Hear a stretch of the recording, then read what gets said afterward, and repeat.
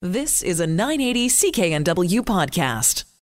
You're live with the App Show. Mike Graham and Christina here in studio. We've got a fun-filled app show for you. We're going to be talking with Igor Bonifacic from Mobile Syrup later on the program about some hot new Android phones, the OnePlus 7 and the new Google Pixel 3a. So if you've been interested in the Pixel 3 because of its fantastic camera, now you can get a model that has a cheaper price. Now, is this like 3A as in like the letter A, or is it like the Canadian version, like the 3A? The Fonzie? I call it the Fonzie. 3A? 3A. Okay.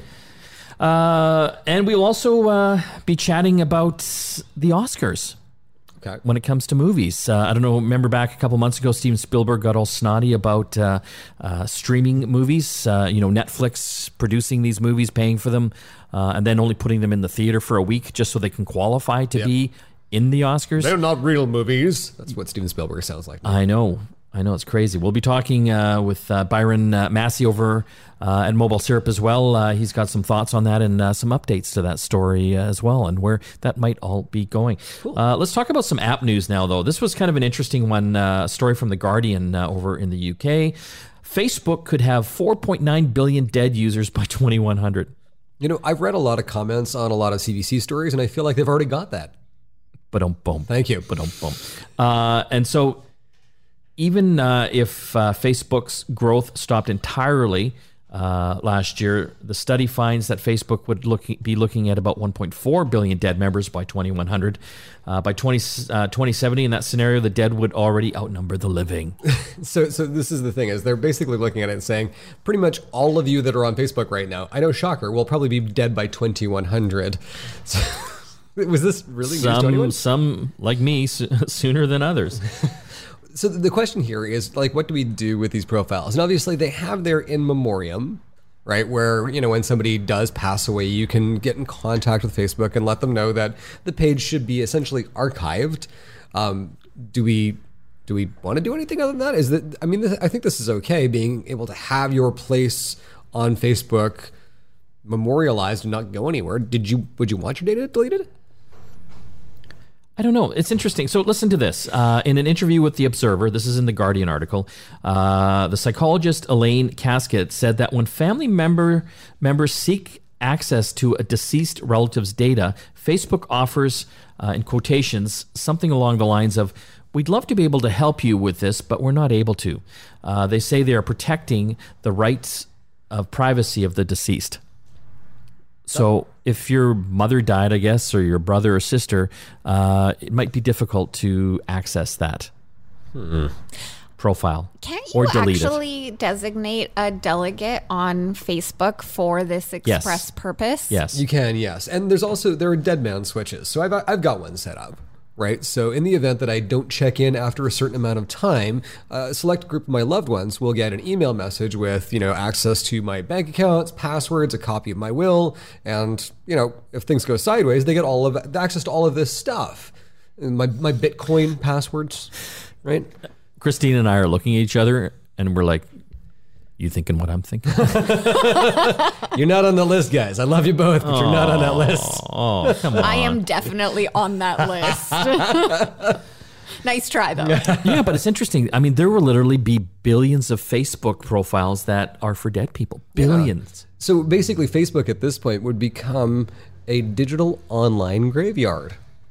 Do we need to have, cordon off? That is a massive archive of human culture. Isn't it already? Oh, says the millennial. Says the person who wants nothing to do with Facebook these days. Well, so here's the interesting thing. Now, I've kind of said this before. Facebook is going to be moving closer and closer to being less about the personal profile and more about messaging.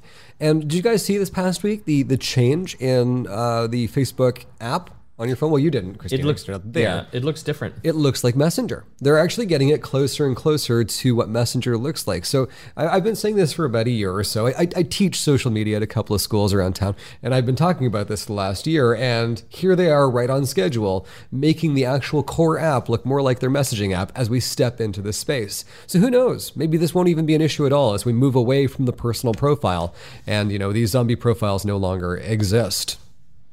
Well, Callie, our editor-in-chief over at Get Connected, she's actually memorialized some of her friends and family that have passed away. So there are mechanisms for it, but in some cases, if you haven't got that set up, it could be difficult. It is, yeah.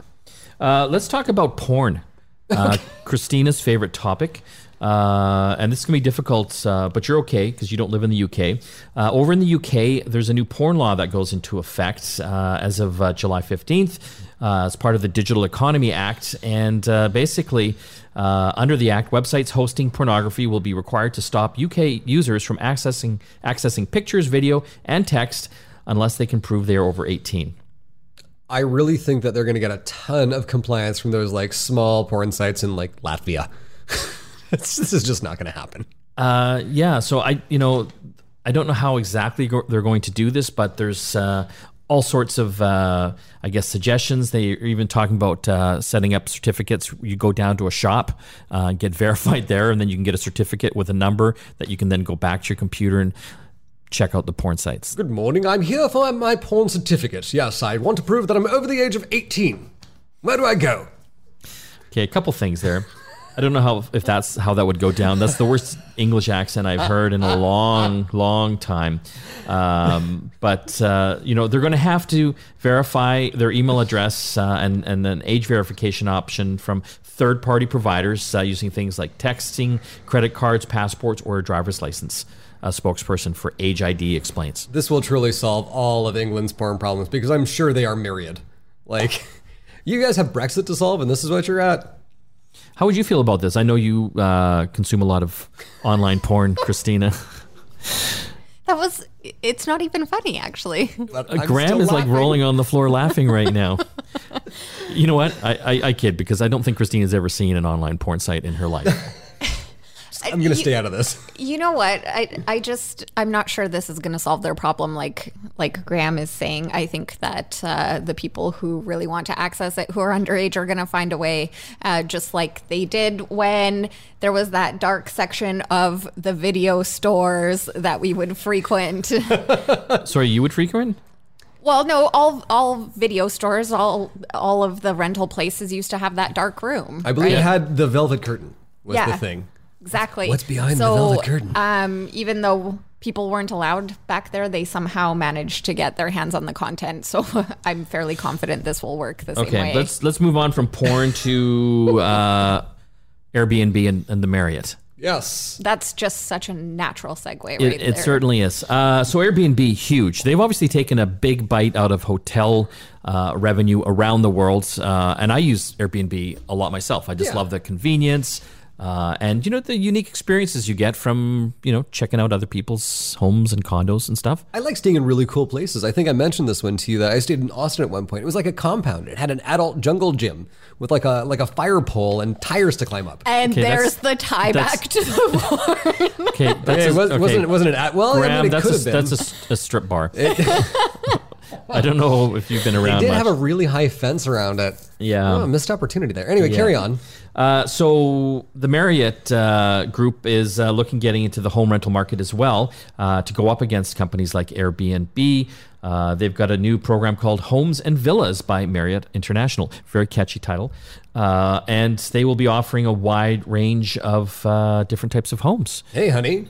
Could you book us a room on Homes and Villas by Marriott Internet? Like, really, guys? That one really rolled off the tongue. Not really. It's snappy. I like it. They will be offering Marriott points, which I think might be appealing to people. Yeah. Right? Because a lot of people like collecting points for hotels and airlines and things like that.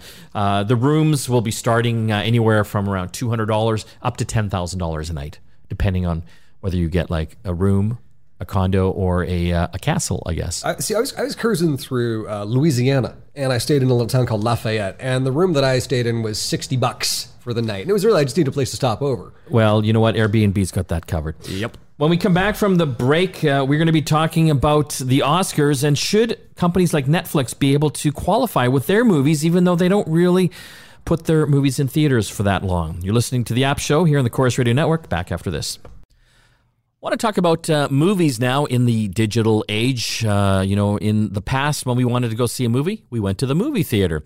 Well, the Oscars are a big judge of what the best movies out there are. And of course, the streaming services like the Netflixes, the Hulus of the world are trying to get the films that they finance and show on their streaming services in for Oscar consideration. But there's one strong voice out there that says that shouldn't be so.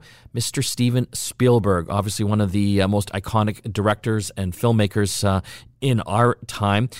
What's it all about? Will he get his way? Well, let's get our good friend Bryson Massey from MobileSyrup.com on the line here to tell us more. Thanks for joining us, Bryson. Thank you. So this is kind of interesting. This is a story that we talked about on the program back a few months ago.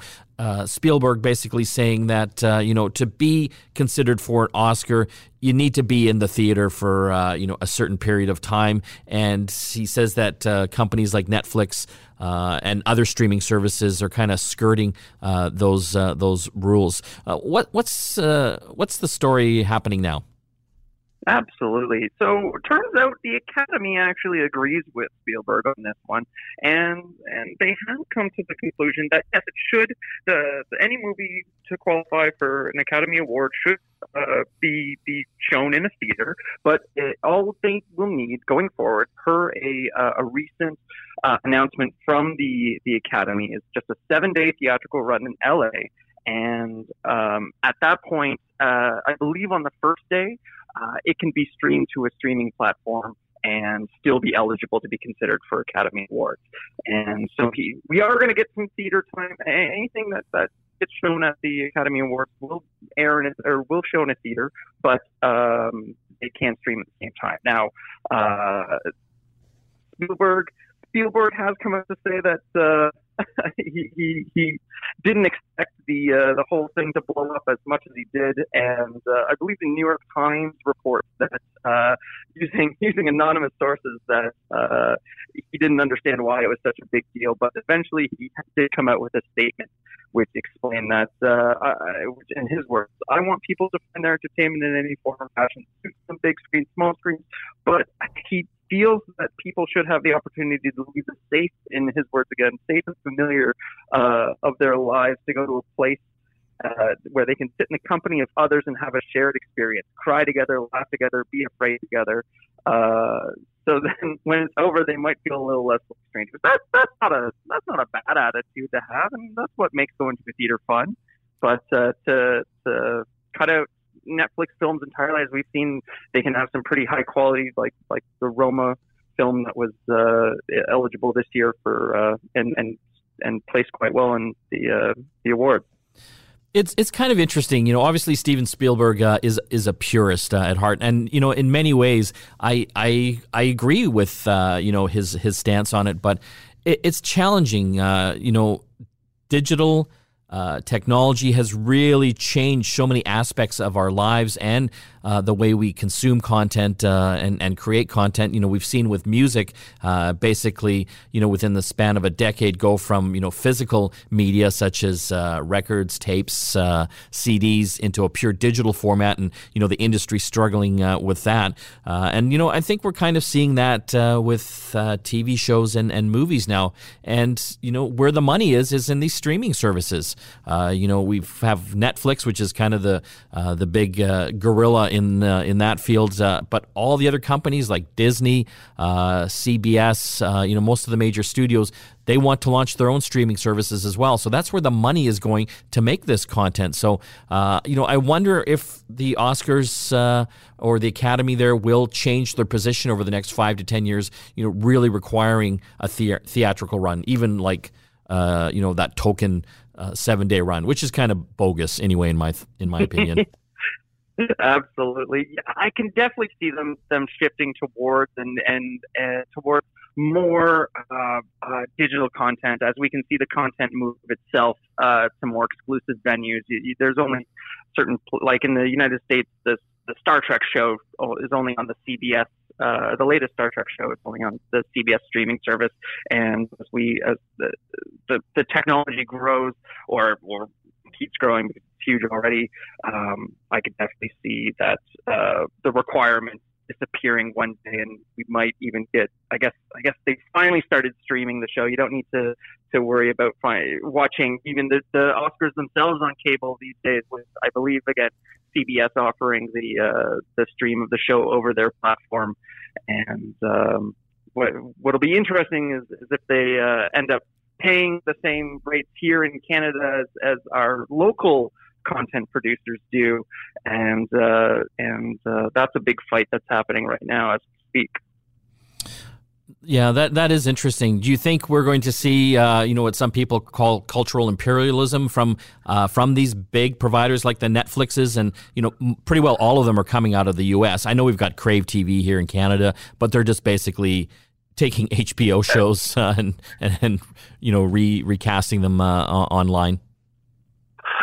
Definitely, but I think we have a secret weapon here to push back against this almighty force that is the American cultural juggernaut, if I can say that. But it's just that Canadian shows, believe it or not, end up being pretty good, and the ones that are good, like Schitt's Creek, for example, get in the American cultural milieu as well, and get recognized as being really unique, really creative, and fantastic shows to watch. Even in the United States, I see Schitt's Creek gifts all over the place, all over the internet. It's really embraced there. I agree, but they're kind of almost the exception to the rule. I mean, there's only a handful of Canadian shows or movies that you could really point to that kind of compete in the American market and globally as well. I mean, there is an immense amount of money being poured in the U.S. I mean, it's going to be a golden time for TV shows and movies over the next 10 years because of all the competition for all these companies trying to get their own streaming channels to grow. Mm-hmm. I'm wondering if that will have a negative impact on Canadian content. Well, it's tough, and I think it's really hard to predict because maybe the creation of television shows and movies is a bit of a zero-sum game in the sense there's not an unlimited amount of money for everyone. But we're also benefiting here in Canada a lot because a lot of the filming is done here and a lot of the production is done here. And I believe the numbers on the filming and production revenue are through the roof recently right now. And so there is definitely some anxiety on the Canadian content production side of the producers and media companies located here are looking at that going, well, how are we going to get our slice of the pie? But at the end of the day, the film industry in total on both sides, in Toronto and Vancouver and in Quebec, are through the roof right now and really, really doing well. Well, we kind of veered off the Oscar topic there, but, again, my prediction, 5 to 10 years from now, the Academy will not require theatrical runs for movies. Bryson, I want to thank you for joining us. No problem at all. Thank you again. That was our good friend Bryson Massey from mobilesyrup.com. If you haven't had a chance to check their website out, you really have to. It's got all the greatest and latest news, tips, and tricks about the mobile industry. I visit it daily, multiple times. You are back with the App Show. We still have a lot more to talk about on today's program, including finding out about the new OnePlus 7 and Pixel 3a. We've got Igor Bonifacic on from Mobile Syrup to tell us all about it. Before we get to our Hot 5 app countdown, it's that time for our iPhone tip of the week. What do you got, Graham? So our iPhone tip of the week is actually a really cool one involving Do Not Disturb.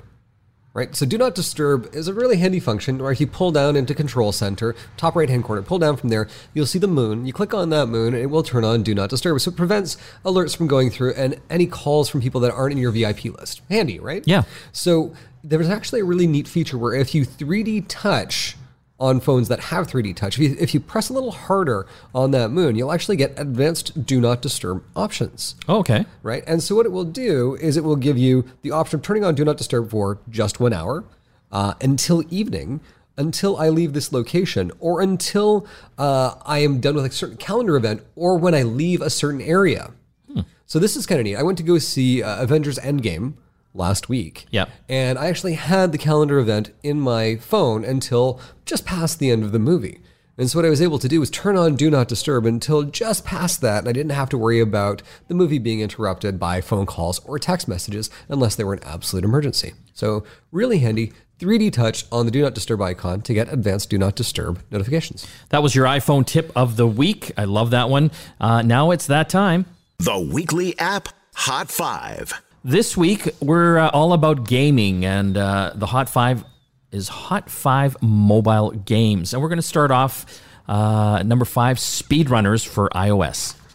So Speedrunners, this is a really cool game. It's a slick, fast-flowing indie game, and it's come from PC onto iOS. This is all about outrunning your opponents by sprinting, jumping, getting power-ups, and swinging a grappling rope. It's a little like Spider-Man's, web spinners. So it doesn't quite control as fluidly as the PC version of the game, but its pace and the visual style is absolutely beautiful. And it also supports online player versus player. So it's a really cool way to compete while you're on the go.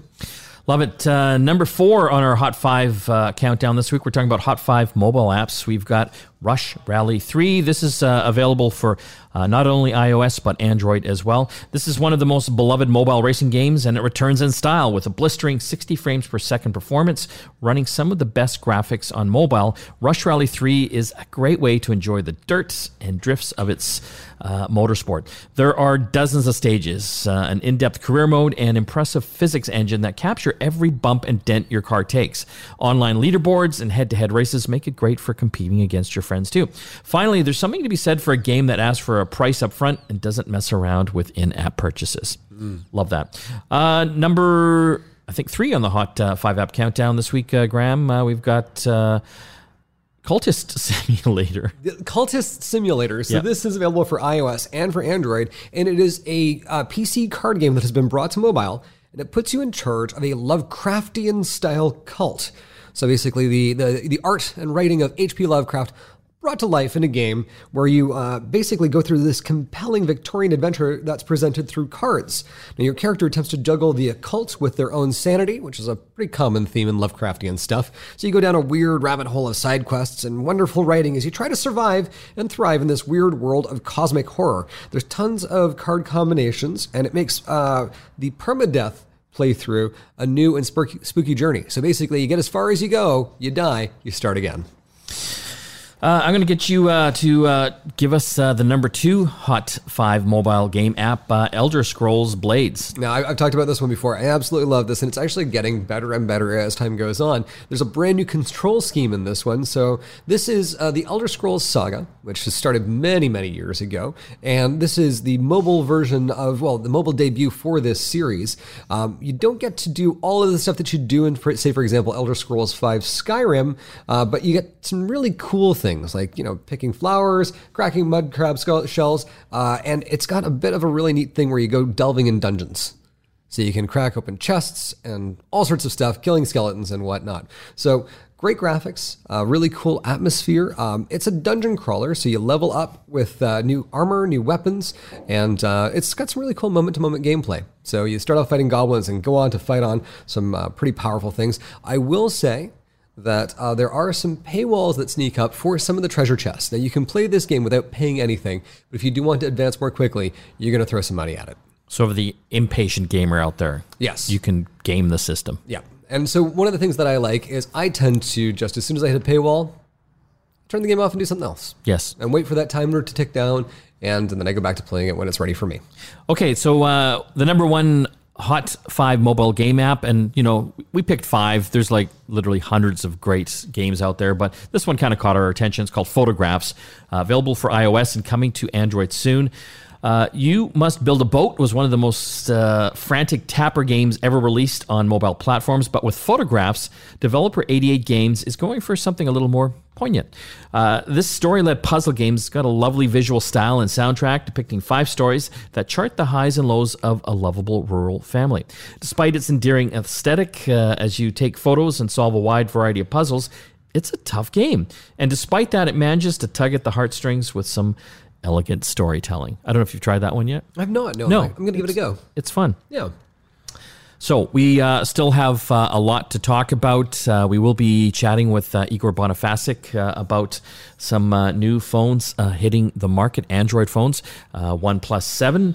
and the new Pixel 3a. A lot of people love the Pixel. This is a cheaper version of the Pixel 3. Interesting. Still great camera. Yep. Not as fast, but I think people care more about the cameras now, don't you? I think so, yeah. And I mean, the software that comes in with those Pixel devices is quite good. So I've heard a lot of people talking about it.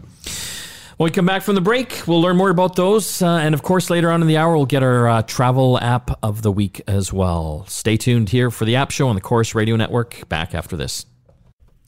You are back with the App Show. Mike Agerbo here in studio. Want to talk about some new upcoming phones that a few people are excited about. One from the OnePlus folks and one new one from Google. On the line, we've got our phone expert. His name is Igor Bonifasic from mobilesyrup.com. Thanks for joining us, Igor. Thanks for having me again. Let's, before we talk about the Pixel, let's talk about the OnePlus 7. And for the listeners out there that might not know who OnePlus is, give them the lowdown on that first.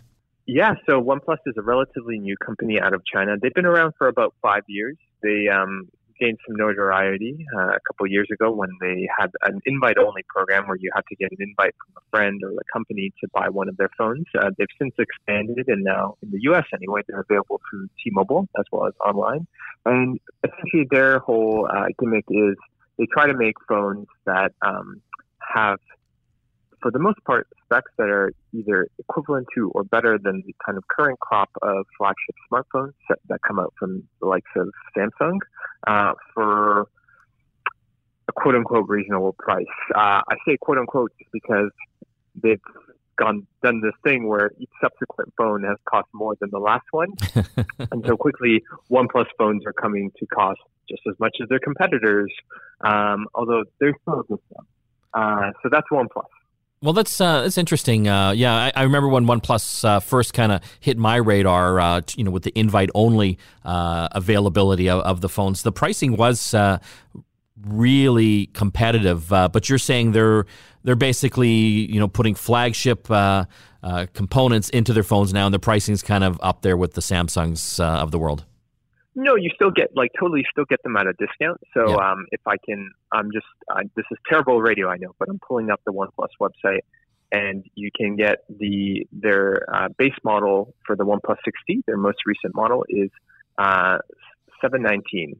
So that for the other thing I should mention is in Canada anyway, you can't get one of these phones through a carrier contract.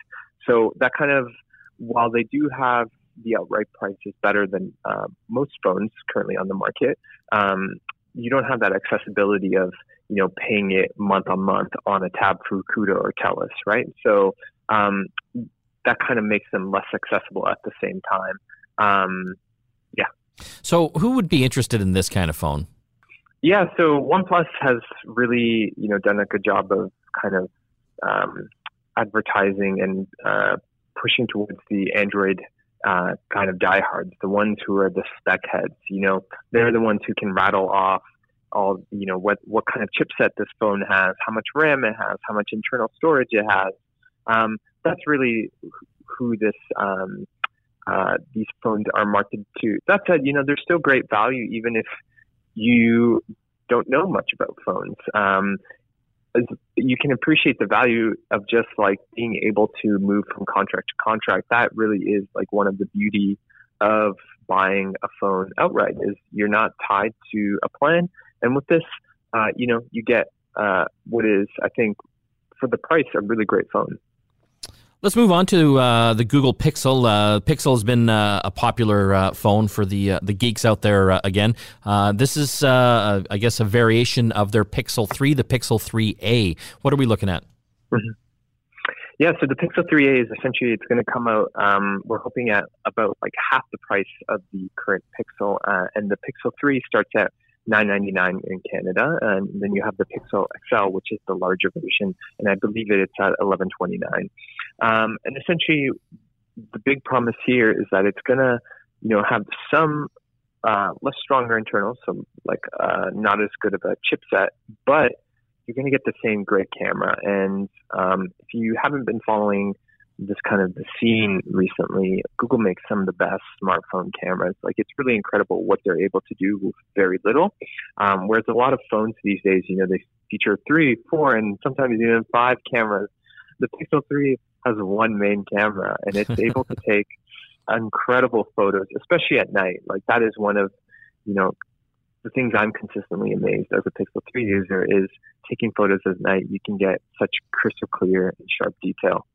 Yeah, I have to agree there. The Pixel 3 camera has been amazing, and coming out with this phone at a much lower price, I think that most people would probably just be interested in the camera. They don't probably care as much about the processor and everything inside the phone itself. Mm-hmm. No, totally. Like for most people, their smartphone is their camera, right? And it's like that is the main selling point. So I can see, if Google prices this aggressively enough, I can also see this being very appealing to parents, right? As a relatively affordable phone that they can buy for their kids, whether they're teenagers or going off to university. But then even anyone can really just appreciate a great camera. And then with Google, you also get like a really great software experience, right? Because they are, the company that makes Android, they're able to really furnish their phones with the latest software so that, that is both great from a kind of usability standpoint, you get the latest features, but also from a security standpoint, they're consistently working to make Android as secure as possible. We're talking with our good friend Igor Bonifasic from mobilesyrup.com. Fantastic website for anything mobile related. You got to check it out. Igor, thanks for joining us. Thanks for having me. When we come back from the break, we still have a lot more apps to talk about here on the App Show. Stay tuned.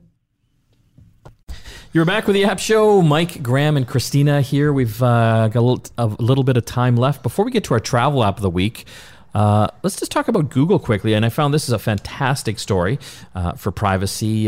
Google will now let users auto-delete location history and activity data. And I think this is important because everyone uses Google. I use it like 100 times a day, and it's tracking everything. It really is. And it's one of those things where when you actually go to a place and then you see it pop up again in your location history, it feels a little creepy. And I mean, it's handy when you're, going back and forth to work and things like that, or if you have somewhere to make a delivery to, really, really cool. But having it keep that on file for the rest of your life is very Google, and it's not very anybody else. So we've been kind of shaming Google for this for the last couple of years, and now they've listened. So you can actually set it up so that you delete that manually, but you can also have it auto-delete that information after certain periods of time, whether that would be every 3 months or every 18 months, for example. Yeah. Which is kind of cool. Yeah, I think 3 months is reasonable. Yes. Right? 3 months worth of data that it can aggregate, and it can get a good idea of who you are as a person. That's great. Google's needs are still met, but after 3 months, that data is rolled off and your privacy is preserved. I think this is a nice balance between the two. How often would you have it deleted? Every 3 months. Would you? Yep. Christina, how often would you have Google delete your data? As often as humanly possible. Like daily? If you can set it up for that. Is that an option? I don't know if that's an option or not. Are you like in the witness protection program? Is that what you're... Are you buying or searching for weird things on Google? I'm running from the law. You're running from the law. She flinches every time a siren goes by. I doubt that. She doesn't even look like she would get a parking ticket. Exactly. And Right? that's how she's doing a good job. Right? Okay, let's get to our travel app of the week. What do we got, Christina? We have an app that will actually help you to compare and find train, bus, and flight tickets in 15 European countries. I'm excited about this because I was recently in Europe, and we did kind of a trip through a bunch of different countries, and it was kind of difficult to compare whether it was cheaper or more convenient to do like a train or a plane between them. Yeah, and you have to visit so many sites to do all of this because, of course, there's no continuity between the countries in many cases. No. And so this actually puts it all into one app so you can do all that comparison shopping right in the app and purchase the tickets, and you've got mobile tickets as well. I like that. And it does buses as well. Sorry, right? Train, bus, and flight. Nice. That's kind of cool. I've done that. I actually took a bus from Berlin to Amsterdam and then took the train back because I'd managed to actually go and do all of this research. But it took me probably a good hour to find the best price. Well, that's kind of the exciting thing about Europe. They've got a lot of transportation options. Yeah. Unlike here, it's either you're driving or you're taking a plane. Well, I think I looked at it, and when I went to go talk to the people at Via Rail and they had a mortgage officer beside the guy, I was like, maybe I'll just fly. Yeah, trains aren't an option here. No. Which is weird because the country was built based on the railroad. We could use more trains, more economical trains for cross-country travel. The app name again? It's called Omio, and it's available on iOS. Very cool. So if you're traveling to Europe, definitely an app to check out, especially for iPhone users, because Android, I guess you're out of luck. That's all the time we have left. Don't forget to check out our podcasts. Of course, the App Show is available on Google Play, Spotify, iTunes, but also our sister show, Get Connected. That's right. So if you do want to take a look for us, search for those two names, Get Connected and The App Show. Give us a subscribe, and if you like us, give us a review. If you don't, go do something else. Don't review us. That's all the time we have left. I want to thank Christina and Graham for helping put the show together and hosting it, of course. This is Mike, Graham, and Christina signing off. We will see you again next time. You've been listening to a 980 CKNW podcast. Listen live at cknw.com, the Radio Player Canada app, tune in, Amazon Alexa, HD Radio at 101.1 FM HD2, and on the AM dial, 980 CKNW.